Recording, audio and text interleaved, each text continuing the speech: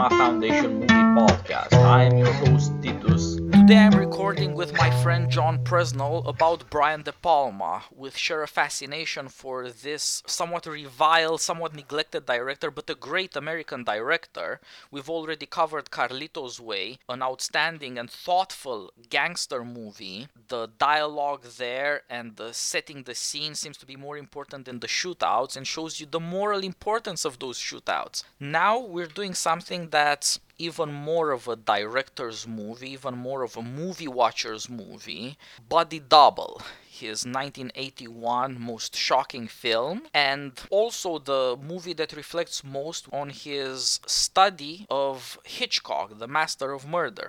John, hello, thank you for joining me again. Glad to go on with this series of De Palma movies. How are you doing? I'm doing very well, Titus. Thank you for having me. So I'm glad to be here to talk about Body Double. It was a flop at the box office. Most critics hated it. It was slammed for its misogyny and for its obsession with sex and its grotesque violence, which it does indeed have. But I guess part of thinking it as you presented it, a director himself meditating on his own artwork and his influences. Hitchcock, you see several references to Rear Window, the viewing of a murder through a telescope in this case. Vertigo, the mistaken identity, but a trailing of a woman in distress that's brought upon by at least a friend of his. Even a murder scene that references Dial M for Murder. And everybody knows from De Palma's earliest movies, he liked to explore what he called the grammar of Hitchcock's way of making movies. And so we have a stylized meditation on that and on the nature of making movies themselves and its relationship to their audience. But then this raises moral issues as well. It's a deliberately shocking movie. This came after two movies his previously, Dressed to Kill and Scarface, which he had a hard time with the MPAA rating board, where he had to edit and cut. And so he was exasperated and said, I'm just going to give you an X movie this time. But he ended up not making an X. He went ahead and edited this one down to give it an R rating. I think he's also throwing, a lot of critics would criticize his borrowing or appropriation of Hitchcock as a simplistic, hey, isn't that a neat way to shoot a scene? He's trying to show them there's a lot more going on. The grammar or architecture of putting together a scene and then putting together an entire movie with characters, that raises a lot more issues than just what is pleasing to the eye. And in this case, it's a jarringness because it's pleasing to the eye, but it also appeals to a pornographic taste, as well as maybe, I guess you could call it pornographic taste for violence. It's a problematic movie in that regard. I'm not sure it's a movie that is easy to come to love, but it's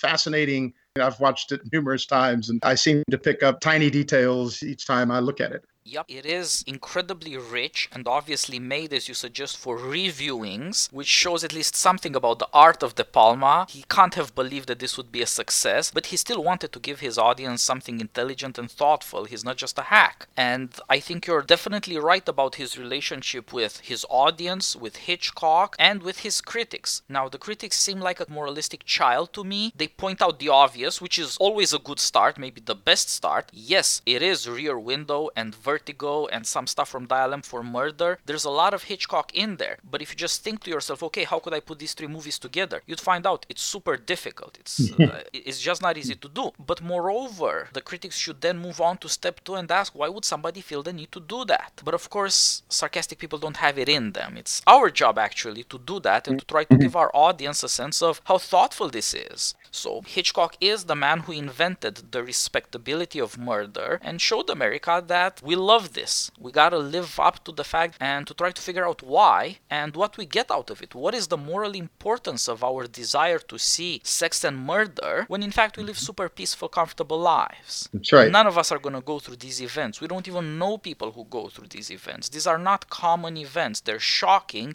and in this movie, outrageously shocking, obviously cinematic, made up, because we as an audience like to see that and we need to understand ourselves. In his interest in Hitchcock, Brian De Palma has far more respect for his audience than most directors or critics would, because he says, okay, we really do love this. We've got to square with that. We shouldn't just lie by saying, oh yeah, Hitchcock was a master of fear. Oh yeah, he loved suspense. What are we afraid of is the question. Why is there suspense? That is to say, what do we want to see but can't admit that we want to see? What is it that we know is in ourselves but can't bring ourselves to face, but we can do that at the movies? That's right. So I think there is a good moral case to be made for De Palma, a doctor to America's imagination. And Yeah, it's important, so of course, to understand he didn't cause the 70s or the 80s to happen. He's not responsible for the social problems or for what happens to the movies. He is, I think, in an American sense, doing an essentially conservative job, that is to say, trying to conserve America. This is who we are as we reveal ourselves to ourselves as an audience. We have got to square with it. Well, he's a character here who repeats a line from a movie that he's in, but he says, I like to watch. And of course, what we see throughout this film is him watching, viewing voyeuristically all kinds of things, which is obviously touching upon us and the audience's own desire to see sex and violence in the most outlandish and provocative fashion possible. And I think he's kind of shoveling it here, not to titillate, but to ask us to question ourselves as viewers, the whole nature of cinema and what is it that we're watching. And so we have to acknowledge that we like to watch these things, even if maybe it's hard to admit it. And it is easier to the argument from respectability. How could somebody have such grotesque murder scenes or deal with themes like the pornography industry, which just reduces sex to just body parts? But I don't think he's doing this for us to have some kind of stimulation in that way. He's causing us to think about the nature of our desires to want to watch these things. And also, he does it in a way that can give us some distance. So I would say that it's not easy to come to love this movie, but it proves to be endlessly fascinating because while he's dealing with the subject matter through film that we would rather not admit to ourselves that we like to watch, he's also providing us maybe subtle clues about our tastes and our desires that might be clouded over. Yeah, the American psyche is on show, and of course every objection that can be made to Brian De Palma should be made even stronger to Hitchcock, because Hitchcock was so much more successful and respected. But we don't do that. We say he was respectable, he made murder respectable, any atrocity you see in his movies is now respectable, but we want to paper over it. Well, if we were angels or had become angels since the 60s, then this would no longer be a problem. You could just look down on people who have a prurient curiosity, let's say. But we're not angels and our world is not angelic. We just don't have anything as forthright and as thoughtful, put together with deliberation as the Palma movies. So it's a good time to try to return and see what's going on here. My general suspicion, both on the podcast and elsewhere, I've done a lot of work on Hitchcock, is that what De Palma is doing, trying to bring Hitchcock from the 50s into the 80s, with all the changes in American society that have happened in that generation, is to try to show that Hitchcock was never that respectable, and he was always trying to warn people about the dangers of respectability. Believe in it too much, and you blind yourself to evil. Evil in yourself, even in people you like primarily. It's always easy to find evil in people you hate, especially when they're far away and they're not a bother to you. It's always hard to see any evil nearabouts. Hitchcock tried to do that for America, and we can see, as with De Palma, with Hitchcock himself, his 40s movies don't feature shocking things like Psycho does. He also felt through the course of his career that you had to get more shocking to attract attention to very real moral and social issues. And of course, you have to do it through a good story at the same time. So, first of all, lead us through the story, John. Okay, so our protagonist is a man named Jake Scully, played by Craig Wasson. He's an underemployed actor. He's done some stage, some television, and as the movie begins, we find him cast as a vampire in a schlocky movie called Vampire's Kiss, not the one made by Nicolas Cage years later. And he gets fired from his job. Like a Hitchcock character, he has a debilitating problem, but this one is psychological, it's claustrophobia. And so when he has to do the scene as a vampire in the coffin underground, he freezes up and can't do it. And this leads him to lose his job. He shortly thereafter loses his girlfriend when he finds she's been sleeping with somebody else while he's at work. So he loses his apartment because it's his girlfriend's apartment. So he's lost his job, his girlfriend, his apartment in about a day. He goes to an acting class and he bumps into an acquaintance of his who says, hey, I've got a place for you to stay. It's this house up in Hollywood Hills. It actually is something known as the Chemisphere, which is a John Lautner house, 1960s sci-fi panopticon of UFO flying in space. It's a bizarre looking house. You can look it up. And the guy, Sam, says, look, I have to go out of town. I'm house sitting for somebody else. Why don't you house sit here? He says, this is great. It's awesome. He's got everything you could want in this place, and he needs a place anyway. And his friend tells him, hey, take a look through the telescope here. And sure enough, lo and behold, on the other side of the hills is a large mansion with a woman who's dancing naked and pleasuring herself. And we're told that she does this every night. The other guy takes off, and our hero watches through the telescope this woman pleasuring herself every night, and he is titillated. So here we see that we're in a way placed in Jake's view, looking at through the telescope, and he sees that she's being followed by a sinister-looking person who goes by the Indian, and he sees her being beaten by her husband. She's lonely. She is unsatisfied. So he begins to follow her, and he follows her to a mall where he overhears a conversation that she's going to meet with somebody she's having an affair with. He follows her to the motel. This Indian character follows as well. He steals her purse. Our hero, Jake, grabs the purse. He makes out with her in a very passionate scene, but nothing happens. So later on that night, he gets home, he looks through the telescope, and he sees the Indian in there, and he witnesses her about to be murdered. He runs over there to save her, but he's too late, in a very famous scene where she's murdered by a large drill. So the second half of the movie then is, first, he's just kind of down on his luck, but he realizes that he's been had. The woman he saw dancing was not the woman that he thought she was. Instead, she was a pornography actress who was hired to do this dance. So he poses as a wannabe pornography actor and director in order to meet this actress to find out what happened.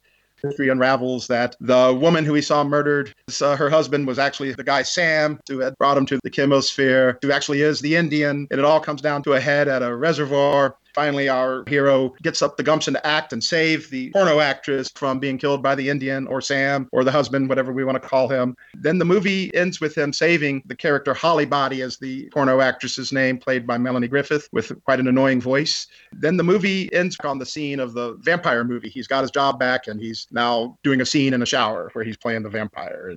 There's a lot of details I left out, but basically we have a setup where he's to witness a murder and not realize what's going on. But he doesn't play the role perfectly because he goes to see what's really going on, and he uncovers his so-called friend who had set him up to be the witness to a murder so that he could get away with murdering his wife. We see a vertigo element there, and then the voyeurism through telescope, a rear window thing going on. Yep, and the first thing I think to notice through the plot is the director's relationship to his audience.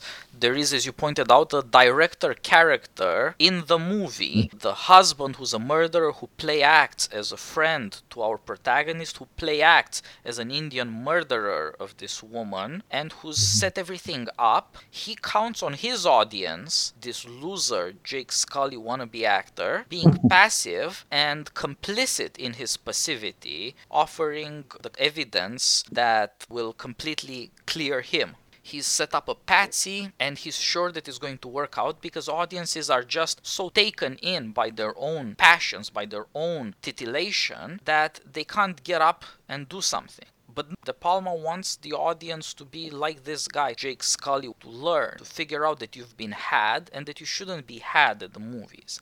That you should be using your brains, not just your jaw dropping. This, I think, shows the importance of a good plot. If you see where the character starts and where he ends, you can begin to see what the director expects of you. These are the things you have to put together. And in this case, he wants to show you what does it mean for an audience to identify with, to relate to a protagonist. Not just that he's a likable blonde guy, handsome, tanned in Hollywood. It's that he learns some gumption. He's unrelatable at the beginning. He's a complete loser. He can't handle a simple scene in a coffin.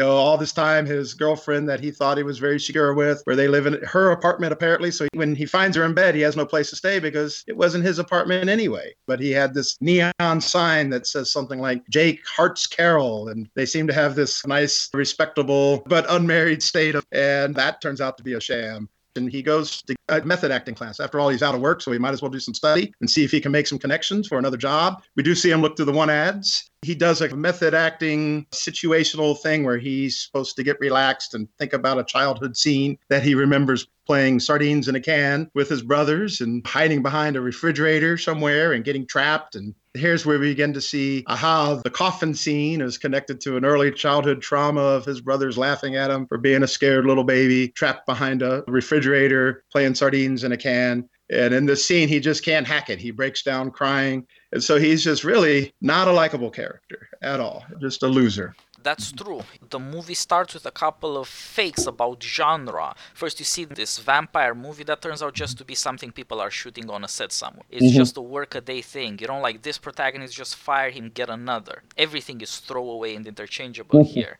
that's not the movie we'll watch. Then it does look like this guy is getting groceries or something and is going to go to his girlfriend, and you see this family life in Southern California, God's on Paradise, a long shot tracking onto the house, panning there to show you this is home. And then that turns out to be another fake, and you see that this guy does have to lose his illusions very fast, and as you say, he's not a likable guy. Also, he's a former drunk, rehabilitated, which is the only sign we really have that there's some will and sense of what to do with his life there. He was once a drunk, but he got out of that. He's relapsing now. There's a question, will he get out of it or will he be a complete loser? And as you mentioned, he is trying to get back on the horse, to look through the ads, show up to casting calls, trying to get audition, and keeping up with his acting class. There's some kind of self-respect from his craft. And this question about the craft, however ashamed he is in other occasions like auditions, casting calls, that he doesn't really have a career behind him. He's a nobody, he has done almost nothing. His craft does show this existential question. There are two men there who direct him. One of them is the guy who runs the workshop, who's the teacher, and who, seeing him break down, tells him to snap out of it and get the thing done. Master your craft. Then that seems to be a form of self-understanding. Don't feel sorry for yourself, get through it and figure out what the hell has happened here so that you can move on. Whereas the other guy who turns out to be evil, he says, no, I'll comfort you. I will soothe you. I'll give you what you want. And that again is a remark about what kind of movies there are out there. The kind of movies that will soothe you, give you what you want, and movies that disturb you to force you to confront something. That's very good. The acting class has some interesting details. So we have instructions written on a chalkboard. Part of the exercise is first it says feel, then it says personalize, and then it says act. So I guess first he's got to feel fear. He personalizes it with his memory of the sardines in a can, but because it's so traumatic, he can't act. That's when the other director, as it were, this guy Sam, who's going to set him up, jumps in and seemingly to save the day. Stop humiliating my friend. We have another one of these neon signs on the wall for the acting class, and it says actors get paid in advance. And Jake, he's a sucker. He does not get paid in advance. So what Sam is going to offer him is maybe a more pleasing image that can maybe satisfy him quickly or immediately in his down moment, but is not going to allow him to confront what he needs to confront so that he can act, both get a job acting and just be a human being, be a man. Yep, and this is where we begin to see that the whole movie is about the double meaning of acting. In one sense, acting is specifically just what actors do in a play or a movie. But in another sense, action is what we always do as human beings. Our speeches are actions, our deeds are actions too. And so the question is how movies reflect our humanity as such. One specific part of our actions, the movies, reflects the whole of who we are, and we always try to make sense of a movie, to recognize the places and the people and what they do and how things turn out, to say that, okay, this is an image of our world, and it should more or less make sense at least as much as our world does. As you point out, this is a three-step process. You have to feel, personalize, and act. To feel something means that the world makes an impression on you at some level. To personalize, however, means to make it your problem, to figure out what is this to me, and then you have to do something about it.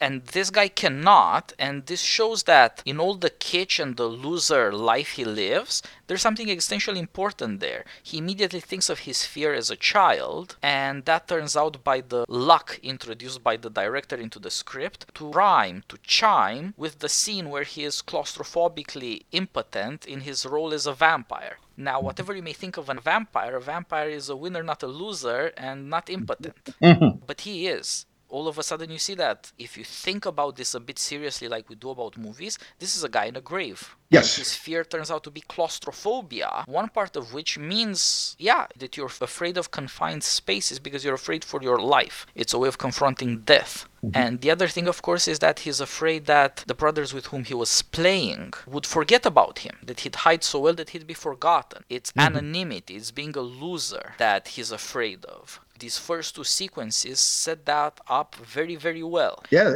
his fear of being forgotten and unknown, it's connected to the choice of his career. He has experience doing Shakespeare, we're told. And even when he's looking at one ad, he circles a New Orleans Shakespeare Festival. So there's a certain degree of respectability, but he chooses instead to do television, a vampire B movie, which he kind of shrugs off, but perhaps he's hoping that would be a stepping stone. He wants a certain degree of celebrity. Of course, he has no idea how to achieve it, and he just wants it to come easy for him. He definitely fears being forgotten and thrown back on his own where he only has himself, which is in a way what happens to him.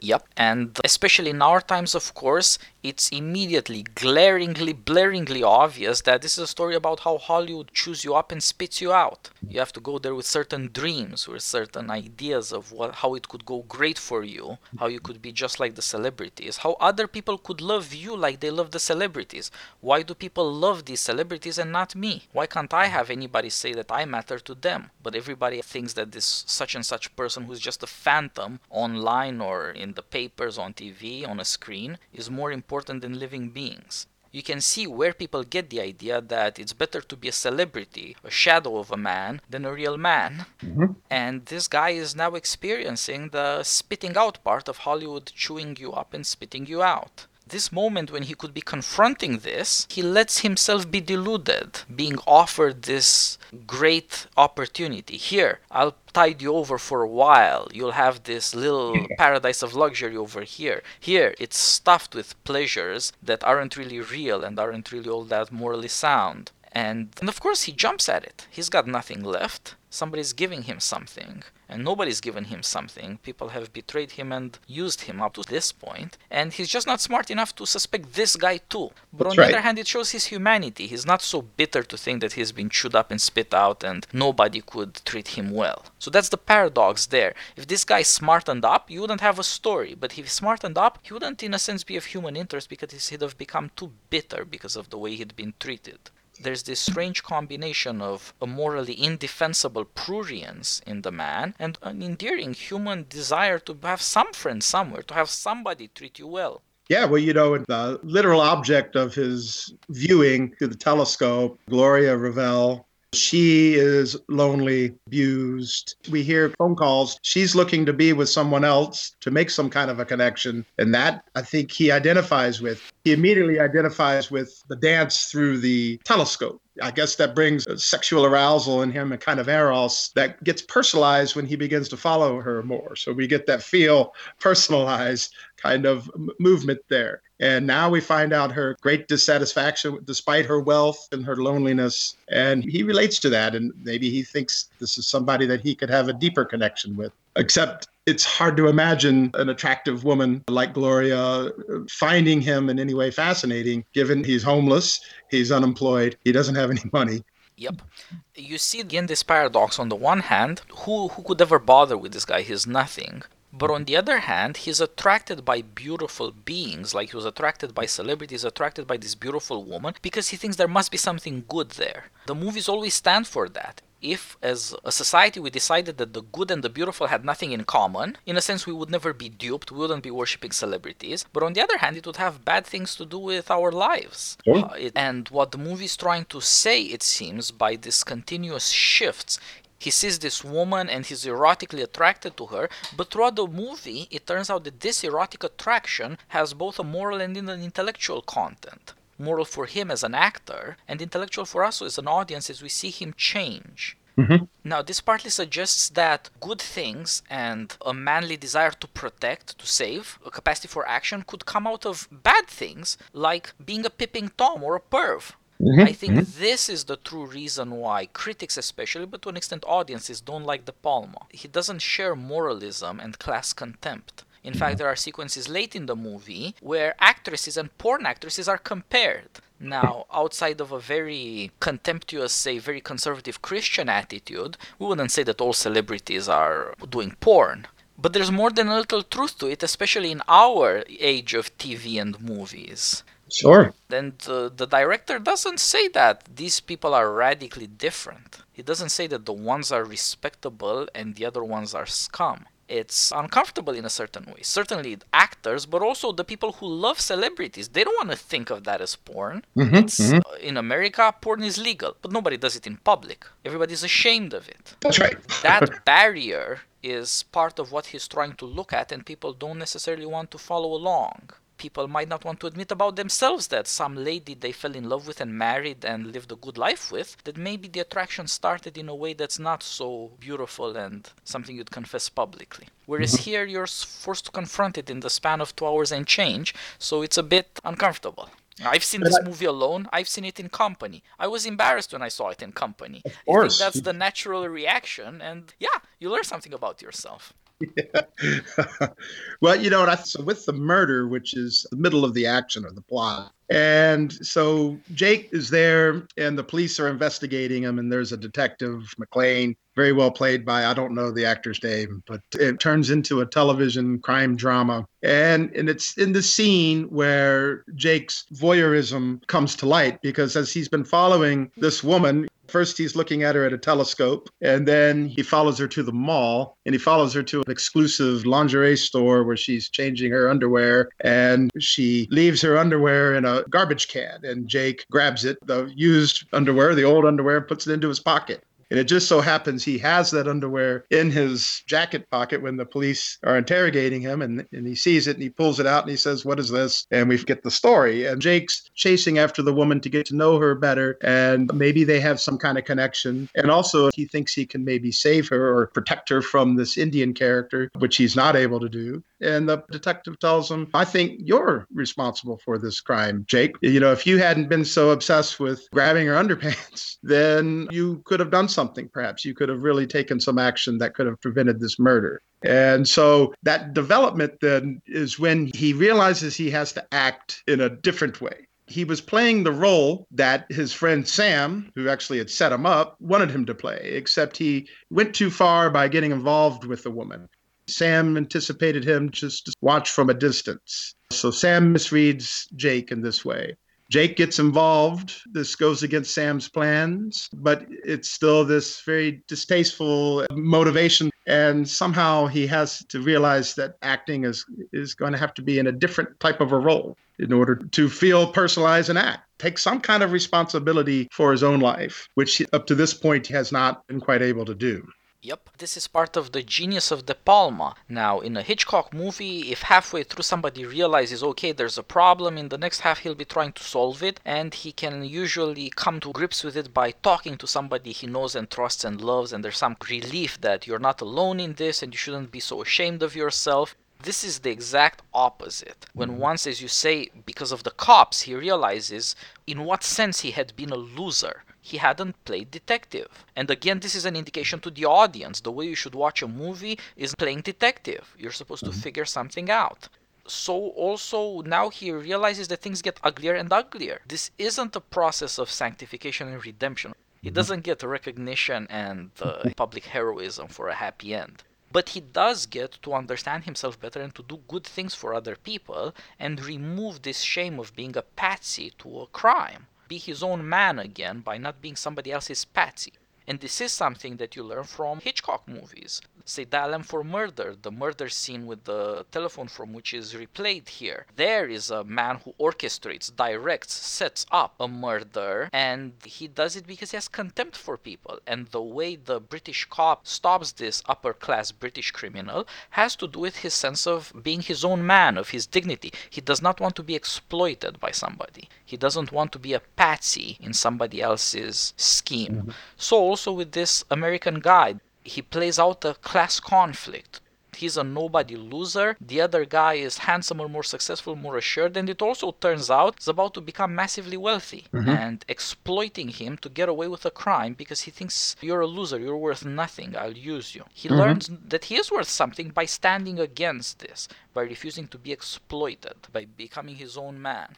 Speaking about the passive watching of movies, Jake, he doesn't just watch through the telescope. He wants to break that wall between the woman and himself, in part protecting her from this dangerous-looking Indian. And in the second half, when he realizes that the cop has called him out and has brought to daylight his really low tastes and his inability to do anything to save this woman, he does fall into a brief pit of despair where he just drinks himself to sleep and watches videos on TV and he watches pornography. And watching a trailer of a porno movie, Holly Body Does Hollywood, he sees the dance and he makes the connection and he realizes, wait, I've seen this dance before. So he never is just simply a passive viewer. I think that's entirely true.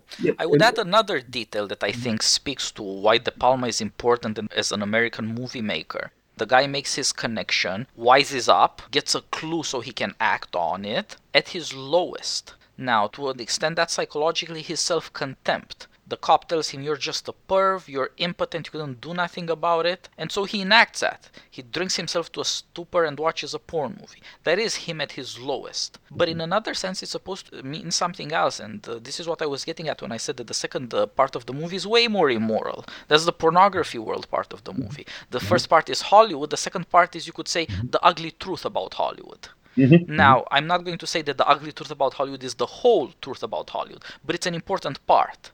And now, of course, it's coming out in the press and everybody's acting shocked, and every corporation and every reputation is trying to pretend we never knew that there was evil, and from tomorrow on there'll never be evil again. Because we're all respectable and our audience and consumers want us respectable, so we'll lie to them and they'll swallow it. Maybe they won't. Maybe like the character in the movie, they'll wise up and realize that this shouldn't fly. They shouldn't be exploited this way. So this guy at his lowest, he also learns from the lowest. His learning is shameless. He's looking at a porn movie when he gets a clue. The reason he hadn't before got a clue is because he wanted to believe too much in respectability. A guy you don't really know very well offers you the best thing in the world. It's too good to believe in, but you believe it in it anyway. It's so beautiful you have to believe it's good. No, you shouldn't. It's a trap. And now he learns that, and instead of looking to the beautiful, he begins to look to the good. And that's a very important transition that corresponds to the difference between the two different women. Two halves of the movie, two different women. Again, exactly like in Vertigo, but in Vertigo they turn out to be played by the same woman. They're two different women played by one. Here he thinks it's one woman, but it's actually two played by two different women. And this is the change that allows Brian De Palma to bring the movie to a happy end, unlike Vertigo. And this ties up with the other thing I meant. These are both things typical of comedy. Learning from vulgar things from the lowest is what we do in comedies. Now, comedy we hold in contempt. It's something we laugh at, and therefore we want to say that it's also contemptible.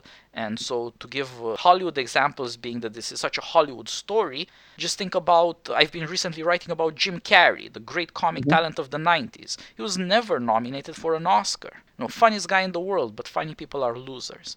Or Cary Grant in his time, nominated for Oscars twice in very silly dramas. Everybody remembers him for his great comic acting. That never earned him even a nomination, because people laughed at him. And so with any number of actors like that. I'm now writing on Eddie Murphy, great comic talent of the 80s. He got one Oscar nomination for a pretty mediocre drama role very late in his career. For sure.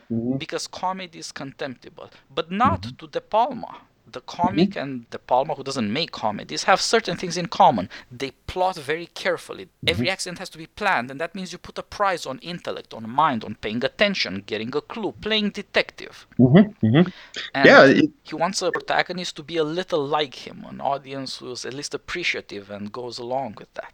And so our character, Jay, he is willing to make this descent into the world of pornography, except this time he's going to cast himself. And so he does an audition for a porno and he gets the role. And then later on, he presents himself as a producer, director of porno movies to cast the Holly Body actress so he can find out more about how she was hired or if she was hired to be this woman that led him to be the witness to the murder. And yet even there, when he descends to this low, he does it seems, without any qualms. In fact, he jumps into the role wholeheartedly, but he can't quite seem to do it in the expectations of the pornographic world. So when he's cast in the movie, presented as a Frankie Goes to Hollywood video for the song Relax, and it gets to the sex scene, right? And it gets to the sex scene, and he doesn't do what the directors expect him to do, porno fashion. And we get this mirror reference. We see they're in a bathroom and they're having sex, and the door to the bathroom swings open and we actually see the director filming it. So we have this self-conscious thing. But one of the assistant directors or something says, I thought we were filming, I forget the name of the movie, but instead we're filming Last Tango. a respectable pornography. And then when he's playing the producer and trying to cast Holly Body, as she's telling him about all of her requirements, that she does this but won't do that, and he tells her he likes her smile. Part of he doesn't know what he's supposed to say, but I think that's what he wants to say. He does like her smile. And so there's still a kind of a likable quality to him. He hasn't just become kind of a cynical porno director. Yep. He starts by wanting this woman's body, and her name turns out to be Holly Body, except of course that's not her real name. Right. It's just a name for what she does, and he, like everybody else who watches porn, sees that there's a body, but instead of that, he wants to talk to her and learn stuff. And he wants to make sure that she understands as well that he's not trying to exploit her, which also shows a sense of shame. And as you point out, he doesn't want to act out the cliches of a porn movie. His descent into vulgarity is partly natural because some things are by nature vulgar. We just don't do them in public. He does, and that shows it's also a bit of a descent into insanity, which is all true, and what he does is certainly risky and immoral. But at the same time, he doesn't lose his sense of shame or his purpose of finding out the truth about something that's a matter of justice. And moreover, he doesn't become a slave to these conventions. He doesn't want to be part of this world and play by the rules of porn. That's not what he aspires or what he enacts. That is a strange comic version of moral heroism. That he's down there in the mud, but he doesn't become the mud.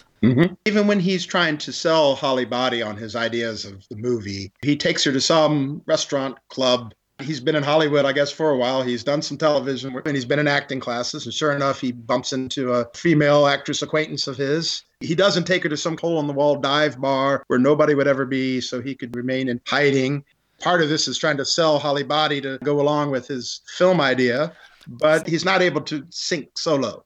Yep, and you see that part of what's ridiculous about him and about the second part of the movie is that he's still trying to be a nice guy. He's still trying to play cowboy. He's still trying to be the good guy. The movie suggests that to an extent that's possible. That is what he should be doing.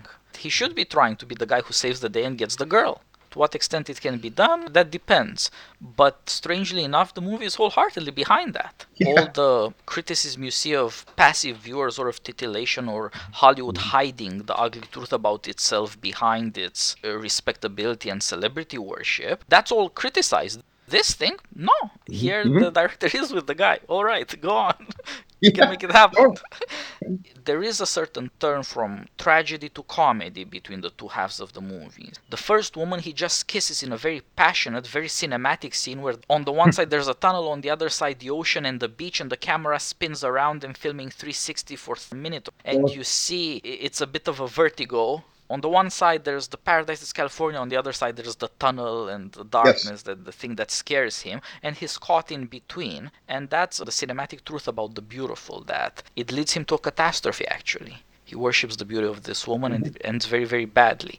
The second, much more prosaic part of the film is also comical. In its vulgarity, it can comfortably focus on the good. Now he has a plan, he's getting it done. And it's true to him, he's a vulgar guy. He's never going to be that thoughtful or be a movie director or artsy. Right. But he can do this good thing that he's trying to get done. And he should be trying to do it. Now it's possible to have a happy end. If, of course, a happy end with a different woman. That's right. It's just a rarity in De Palma films. And yet the happy ending is ambiguous. So he takes Holly Body back to his chemisphere that he's house sitting in. And it's there that he reveals to her why she's really there, that he had been watching her. She had been hired to do a dance to make him think that she was the woman that he was watching. But in fact, it was the other woman who was murdered. And all of this was this elaborate setup. And then, lo and behold, of course, while she's there, Sam, the guy who set him up, makes a phone call. Turns out he's been watching him from the house anyway. He gives her the phone and she says, yep, that's the guy who hired me. So he puts the pieces together, at least in part. He still doesn't know who the Indian is. But when he tells her what's going on, of course, she's understandably disturbed that he'd been peeping on her all along and that there was a murder involved, as she just gets out of there. Of course, she's captured by the Indian and he's going to kill her and bury her in a hole. Jake chases after her, finds her with the Indian. He realizes the Indian is Sam/Alexander all along, and he's able to take action. In his first attempt to save the life of the woman who died, Gloria, he's in part retarded by a white dog, and it brutally attacks him. And then here at the end of the movie, the same white dog, the husband's dog, attacks the husband who's killing him, and they fall into the reservoir. But of course, the woman wants nothing to do with him. While he saved her, it doesn't look like a happy ending until the bookend, where we're back on the set of Vampire's Kiss. Different scene. He's in the shower with a naked woman, and he's about to, as the vampire, bite into her neck with blood oozing everywhere. But there's Holly Body with him on the set, apparently now with him. So she somehow was able to turn from her fear of him or her disgust with him, and now she's his girlfriend. But it's an ambiguous happy ending because then we have this scene that bleeds over into the final credits where they bring in a literal body double to show the typical 80s breast shot, which was all over in 80s cinema. And of course, we see the blood oozing down over it as the screen credits roll by over this naked torso of a woman. But of course, this is fake cinematic blood as opposed to the earlier blood that we saw Gloria dying with. And that's how the movie ends. It's not a happy ending. For De Palma, I suppose it's a happy ending. But It's certainly nothing noble. This guy gets back to his hack job playing a vampire. This is still low prurient stuff. But now he does have a real girlfriend. They seem to know each other in a way that, of course, he didn't know anything about the woman he previously hooked up with and lived with who traduced him. And that's a big difference. And they seem, to a certain extent, happy, even with the fact that they're doing this schlocky stuff. You get a sense that she is not doing porn anymore either, because she's there on the set with him. And that's certainly a step up. These are all improvements, but they're all very disappointing improvements. This, I think, is part of the moral realism of De Palma. There are certain important things that happen. Justice is done. Against every cop he meets, justice is done, and he doesn't get rewarded for it, which is also, I think, morally realistic. He's sort of okay with being this vampire schlocky actor. He's got a girlfriend. He's not eager or resentful about not being, say, on the cover of a magazine and on every TV for having solved this thing and becoming an instant celebrity. That's not what we get with this case. It's not sensationalized for a movie that's all about media. That part of the media is never shown at the end where you'd expect it. And just like it's important that the bad guy and his dog disappear, as you pointed out in the reservoir, all of that goes away. The bad guys get punished, the woman is saved. And his debilitating claustrophobia, he's able to overcome it somehow. Obviously, in that scene, it actually does have a flashback before he goes to attack the Indian. That's how he gets his job back. He can act. There's some reason to think that things are going to get better, but he's certainly not a hero and celebrated. He's just another guy in a town where ugly things still happen. The world hasn't been transfigured by his moral heroism. Justice has been done, and he gets some good things, and that's maybe as much as you can hope for. Yeah, where could the movie go from there? I can't see at least De Palma, for his concerns, trying to do a domestic drama. Doesn't think people change that much. However, he does have a heroic action under his belt now. He knows that he can take action. I mean, he's risking his life here and use violence against the Indian. Classic hero. Yep, that's the manliness that we want to live up to always, and he gets his chance to do it. And it's good that he ends up as he started, but in a better situation. That means that he can still be himself. And the intertwining of violence and eroticism throughout the movie suggests that, on the one hand, he wants good things. We see things that look beautiful, we want them. And on the other hand, we have to act to get them, and that sometimes does mean act against opposition, even when the world is, or circumstances are unfavorable, to deal with disappointment, with setbacks, with failures. So you get to the end, given the brutal nature of the murder of Gloria Revel, this obviously phallic symbolism, and the drill pierces her body and comes bloodily through the ceiling. And moving on seems to be forgetting about her. Maybe the kind of beauty that she represents is something that Jake is going to have to forego. He wasn't able to save her. He is able to save Holly Body. There's something disproportionate in terms of the death of the murderer, Alexander Revel, Sam Bouchard, and the brutal nature of her death, this woman who I think only has about 3 or 4 lines in the movie altogether. We just see her body walk through. Yeah, I see what you mean. As to the 2 different women, that is certainly the case. One of them is forgotten. Sam, the murderer, and his dog both disappear. And so you have at the first half the most beautiful thing disappears, and at the end of the second half you have the ugliest, most scary, dangerous things disappear as well. Real blood, as you pointed out, is replaced by fake blood, which is excessively cinematic because it's the ending of the movie. It's the closing credits. Yes. You get substitutes, better in some ways and worse in others, and suggests a middling condition, that it won't be beautiful princess-like women. It won't, on the other hand, be this evil, monstrous-looking guy either. Think of the beach in front of the tunnel, and it was a nice juxtaposition you stated between the beautiful California sunshine and the beautiful woman next to this dark tunnel, the source of all of his anxieties and everything that prevents him from being a man and from just simply living. And then at the end, we have him on set, just like at the beginning. And then slowly we realize, well, there's behind the scenes. And so part of Hollywood is not the beautiful beach and the beautiful woman and the excessively romanticized kissing to strings and 360 photography,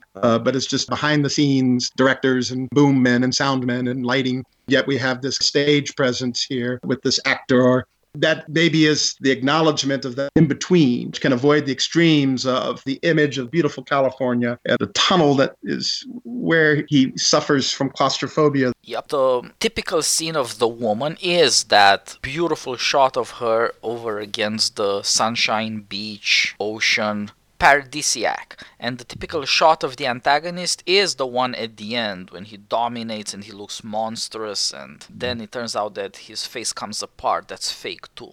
Just like the moment he has with that woman when it seems like paradise turns out to not lead to anything. The ugliest of the ugly and the most beautiful of the beautiful speaks with exaggerated enthusiasm and hysteria respectively.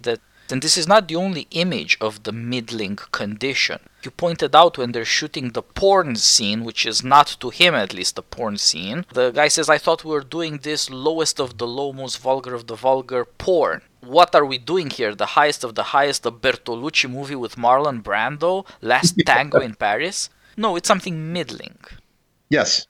De Palma seems intent on that throughout. Yeah, the middling is literally, as you were stating, in part carrying Hitchcock into the 1980s. And so we literally find ourselves in the middle of a rock video. A rock video does play up earlier in the movie. That's one of the things that Jake is watching when he stumbles into his drunken stupor. There's something middling about the rock video, of which De Palma only directed one, I believe. Bruce Springsteen's Dancing in the Dark, which is largely just Bruce Springsteen dancing on a stage with a girl. So there are two things going on through the movie. One of them is this double nature of the two different women. The double nature of acting. Is it just playing a role, or are you supposed to do something as a human being? Is it real or not? Also has this other structure running through the movie of the middling condition between extremes. There would be even more to think about if we gave it another try, maybe from this other angle, because it's an incredibly deliberate movie. And as you pointed out, the only deliberate character in the movie is the bad guy. Yes.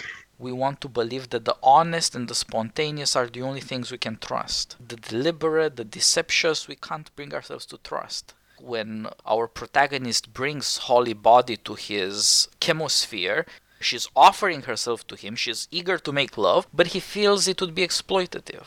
He deceived her for what he thinks of as a noble purpose. He doesn't want to use her, and so he wants to come clean, and then she can't trust him anymore. That's right. But she does get in the car with the first stranger she meets. That's true. I mean, that's just hilarious, and in a certain way, isn't that true? Well, that's the thing. And part of that is that she's strangely endearing or normal. People who live in the underworld of Hollywood don't think that they're Morlocks to the Eloi who live in Hollywood, right? Yes, right. They still have to be people living people's lives. It's still America. I think so. She has her standards of even what she's willing to do on screen. And of course, those things are ridiculous as well. It is true to human nature that even people who stoop don't think of themselves as anything but people. And they have to think of themselves as people to be people and to act like people. But getting in the car with the Indian, though, it's believable. Here she is. She's now stuck on the road. She's also seen a car crash. I think that's in part what leads her to want to get in the car with the Indian. Some part is believable. Is a woman in heels in the Hollywood Hills, and she's hitchhiking. What else can she do? That does lead her to the most dangerous situation she ends up in. And of course, had she just been a pro-porn actress, this would have never happened. She wanted to get out of that condition. Yeah, and what a thing to get out of. Well, I guess when she's hired to do her dance, it's presented as some kind of joke that is going to be played on a friend of his he likes to watch. She just thinks it's an inside joke being played on a friend of his for some kind of a gift for his birthday to watch a girl dancing. But that's something other than just simply performing sex on screen. and the one occasion where she truly is exploited as merely a body. Yeah. And she gets out of that too. For all that, I do think there's something a bit troubling in the conclusion. The blood is part of it. The other thing is your mention of the dog. In the middle of the movie, when the woman is murdered, there's this strange white wolf that stops him, that attacks our protagonist. And at the end, the wolf jumps at him again, but he gets out of the way at the right time. Yes. And then both wolf and master, the murderer, disappear. He's overcome something. Jake himself reveals the bad guy, that it's not some monstrous Indian evil guy. It's this guy he thought he knew. Yeah. And that is exactly Hitchcock. There's a scene in the remake of The Man Who Knew Too Much with Jimmy Stewart. Yeah. And there's a guy being murdered in Marrakesh, North Africa, and he's there on vacation. And he's a doctor, so he wants to help the guy. When he puts his hands on the man's face, it turns out he's not black. It's paint. And when he takes off the paint, it turns out that he knows the guy. Yep. So you have this double recognition, unrecognition, that the thing he thinks he's seeing, he's not really seeing. It seems familiar. Oh yeah, there's this guy, he's a local, he has the skin color. Turns out, no, that's not true. But on the other hand, what's really weird is not that there's a guy with this stuff on his face. The weird thing is that there's this guy you know who's pretending to be somebody else. Yeah. So you didn't really know him after all. So also That's right. here, he reveals this monstrous-looking murderer who he thinks he doesn't know as the guy he thought he knew. And then he realized that the guy he thought he knew he didn't know. That's right. That's when he comes to his awareness of things. It's not that ugliness, the ugly mask, hid the truth. It's beauty, the handsome, successful guy. That's what hid the truth. The ugly lie was the ugly truth all along. And I think De Palma learned that from Hitchcock.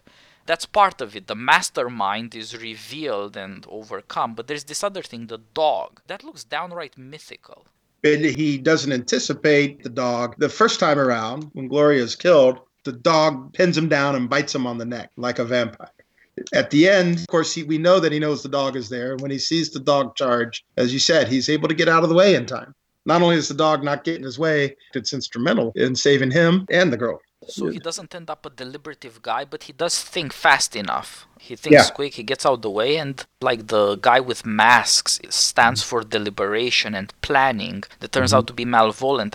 The dog stands for ferocity. Yes. And you may be right that the guy plays a vampire, the dog there plays a werewolf. There is, I think, some psychological learning in those images. Whatever it is, the beast, the wolf, you have to come to acknowledge it because in part it's connected to your desire to see the most beautiful things and live in terms of those images. But doing that hampers you from doing what is good or just and for seeing reality as it is. And so somehow he's come to an awareness of this aspect of himself. Yeah, the dog is literally what prevents him from playing the hero he thinks he is. And the dog is literally the thing he hadn't seen coming. And it's just such a weird thing to see this white wolf in a luxurious house in the Hollywood Hills. That's not what happens. It's put there on purpose. And I think it's for this reason that there's this ferocity that is completely unpredicted. It's a complete shocker. You would think the murder scene is shocking. Turns out, no, there's something way more surprising than that. That's right. And the setup of the murder scene is so over the top in terms of this Indian's ability to, he strangles her with the telephone cord. Then he chases after her with the drill, but the drill gets unplugged. And this is cut with Jake running towards the house, desperately trying to get there. Jake, when he realizes he can't get in the room, he grabs a garbage can, throws it through the window. So he's willing to do whatever he can to get there. And De Palma, as the director, is willing to let this murder scene go on long enough to get the time to get there. And yet it's the white wolf that prevents him. Yep, you're right that murder scene is just a shocker, and it keeps going on, and it keeps going through these ridiculous things you'd expect in a Buster Keaton or Charlie Chaplin movie. The drill gets unplugged, the guy falls and hurts himself. It's ridiculous and horrible at the same time. At some level, it's unbelievable. That's an attempt to reproduce our experience. If something horrible happens at some level, you don't think it's really happening. You can't believe your eyes. That's right. I believe that is the tagline on one of the versions of the movie posters. You can't believe what you see. Yep, and that's a double entendre. That's another doubling. Yes, yes, it is. It's advice. Don't believe everything you see. But on the other hand, it's a statement of our humanity. When we're shocked by things, we really are shocked, and the world doesn't make sense. We don't know what we're seeing. As in the phrase, what the hell was that? That's right. Exactly. That's incredible. Yes. And so you get to see there, and you're right that this guy is trying his hardest, jumping over fences, breaking through doors, and still there's something that stops him because he's not ready to be hero. There's something he hasn't faced up to. This again is true to our experience, so that even if the plot isn't airtight, it is psychologically very astute. Everybody has some experience of what it means to go through a rage that debilitates you. And there you see, Sure. you weren't in control trying to play hero, being sure that you were right and doing right as you thought you'd be. It can be an imprisoning experience, not just liberating. I think so. I think we're wrapping up here with this movie. I did not expect we would get into this last segment, but I hope we have shown that there's all sorts of quandaries of psychological character that you can relate to experience and see what Brian De Palma is cooking with. He's incredibly careful about all this stuff. Yeah, and I think if you go through it, then you begin to see a structure to this. You can start playing on this theme of you can't believe what you see and the double sense of what you've meant, both in terms of the movie itself and us watching the movie. But there are certain things that we just can't believe that we're watching. That's incredible. You hear that. We say that all the time. This is brought before our faces. And I hope that we've shown that Brian De Palma may look like something that you don't want to bother with, but actually it's pretty great. Yeah. And thanks again for joining me, John. And we'll have to figure out what our next Brian De Palma discussion will be. And Sounds I'm sure good. we'll rehabilitate him after all. Okay. Sounds good. Okay, thanks for joining me. I'll talk to you again soon. Thank you. See you soon.